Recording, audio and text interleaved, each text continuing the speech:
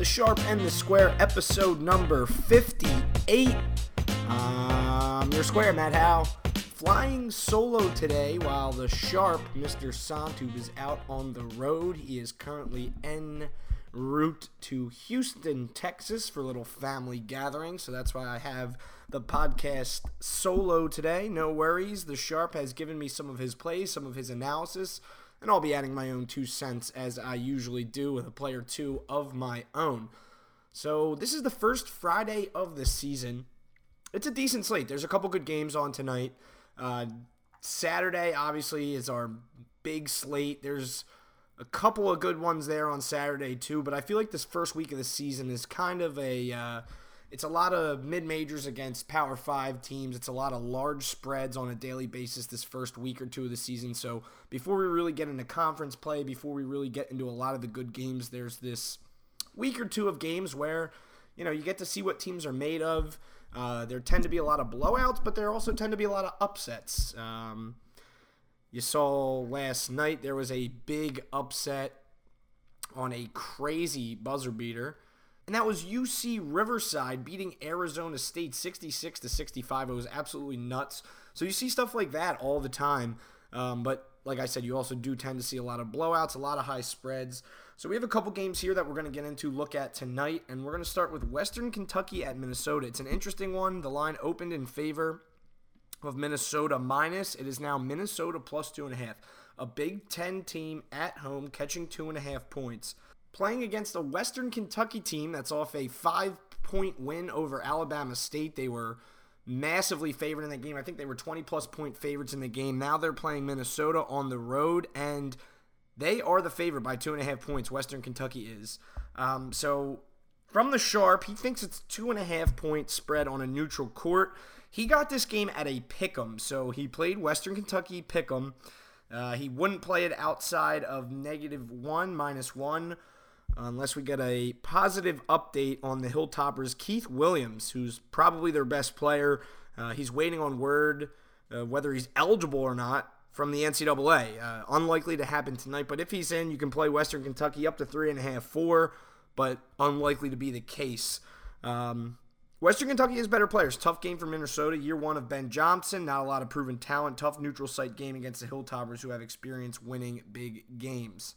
Western Kentucky is significantly better at full strength, but without a couple key guys, it's tough to lay anything more than 1. It would be a huge win for Minnesota if they could get it. So I believe this game is on a neutral court. It's not at Minnesota. So neutral court game. It's in Asheville, North Carolina at Harris Cherokee Center. So neutral court, and, if you can get the Hilltoppers at a pick'em or better, Mr. Santub likes them. Obviously, you're not going to get that now. They're at -2.5.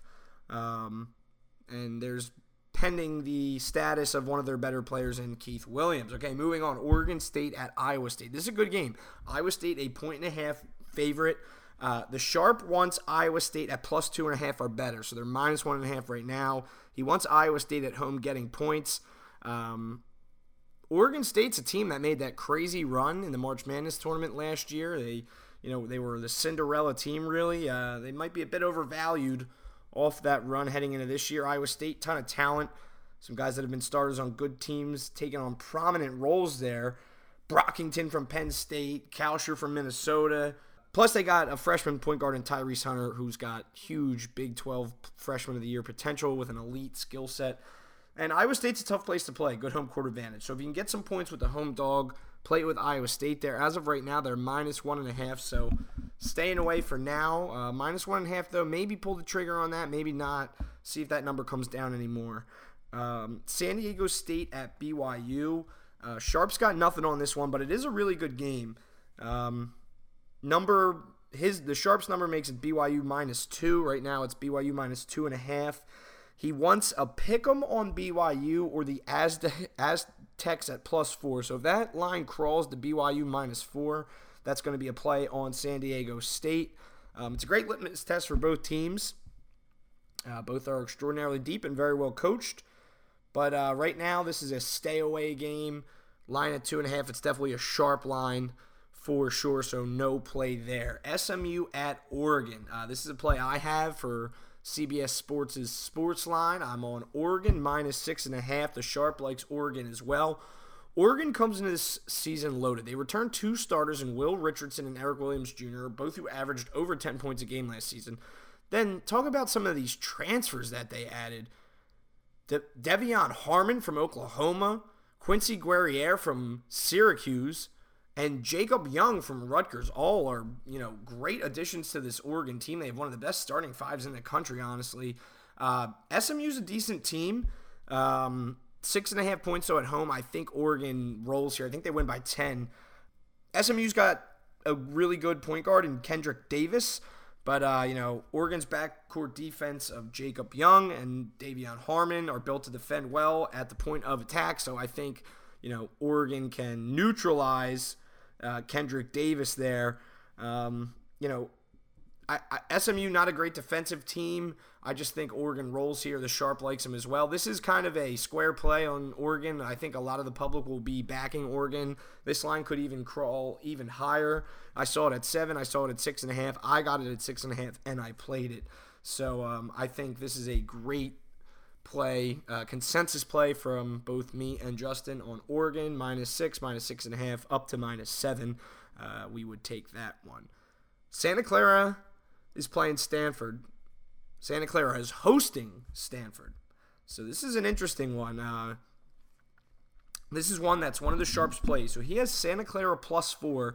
He likes it at 3 or better. They return 4 starters, including a shoo-in, all WCC forward named Josip Vrankic. Reading the tea leaves here, the coach, Herb Sendick, believes that this is his best roster yet. Not every day does Santa Clara get to host Big Brother from down the road, so there should be plenty of motivation here against the Cardinals. Stanford has some real issues entering the season. They don't have anyone that can consistently create offense, don't have any elite outside shooters. They're long and athletic defensively, but their offense has been really bad in every year so far under Coach Haas. Cardinals will be stingy as a dog. The Sharp is laying points on the road with them against a Teep Duff motivated home dog. Hell no. Sarah Clara and the points. So Santa Clara catching 4 points at home. Right now it's 3.5. So Sharp likes that one at 3 or better. Santa Clara plus 3.5. All right, game of the night. UCLA, Nova. 2 top 5 teams battling it out. UCLA is hosting Villanova, Pauley Pavilion. And right now, they're 3.5-point favorites. This number's been bouncing around. It's been 3, 3.5, 4, 4.5. I have it at minus 3.5. I am on UCLA, even with Cody Riley is out. He's a really good big man, but I think Miles Johnson, the Rutgers transfer, got to see plenty of him last year. Obviously, he's a Rutgers fan. I think, he fills that role. He steps in. He rebounds well. He defends well. He's not going to give you much on offense, but UCLA has plenty of scoring ability, obviously. So I think UCLA wins this one. I like them to cover 3.5 points at home against the Nova team that they're going to make a lot of threes, but, they're going to get destroyed on the glass, and they're going to be challenged by UCLA's length. Bruins go 6'6", 6'6", 6'7" on the wings, 6'11", Miles Johnson in the middle. UCLA, the better team. Defense, shooting. I think the coaching matchup is a great one, and Mick Cronin and Jay Wright. Jay Wright, obviously a very, very good head coach, but so is Mick Cronin, and this is probably his best team he's had ever with UCLA. So Nova's going to have to rely on making a lot of outside shots, and they don't have a dominant big man. I like UCLA and the points. The Sharp is not on anything as of now on this game. He has his number is UCLA 4.5. He hasn't played it, but I think he's going to end up being on the Bruins by tip-off tonight at 11:30 p.m. It's a late one. So UCLA with the points, that is one of my plays. Minus 3, minus 3.5, whatever you can get it at. That's going to be a play for me. Okay, Utah State at Richmond. It's a great game, and it's a sharp number. The Sharp has it at Richmond minus 6.5, but he thinks the Spiders have a good shot at rolling. Veteran team, short trip to Annapolis. Utah State with a new coach traveling across the country. If you look at KenPom, it's closer to a pick'em. And optimistic that we could get Richmond at plus 4 or better, but don't think that's going to be an option there at minus 6.5 right now. He's going to stay away at -6.5. I will stay away as well. He wants Richmond -4, but that's unlikely to happen. But it's going to be another good game on tonight's slate. I've also bet Kentucky -22.5. Kentucky off that tough loss against Duke at a neutral court, Madison Square Garden. Now they are taking on Robert Morris, ranked 279 in KenPom. They're 22.5-point favorites. This is one of those kind of blind plays that I'm on. I was on Purdue -21.5 on opening night, and they rolled against Bellarmine. I didn't know much about Bellarmine. I don't know much about Robert Morris. I just know that Kentucky's a damn good team. They're off a tough loss in their opener. I think, now they're back at Rupp Arena. It's a good chance to really show out for the home crowd and get a win under their belt. I think they cover the 22.5 points. All right, little short episode today. I missed having the Sharp because we really have a good back and forth, and the Sharp definitely knows his stuff, but still a good episode nonetheless. Shout out to Sharp for sending me his plays and his analysis on some of these games here tonight. We're going to try to get in an episode tomorrow for our first Super Saturday of the season.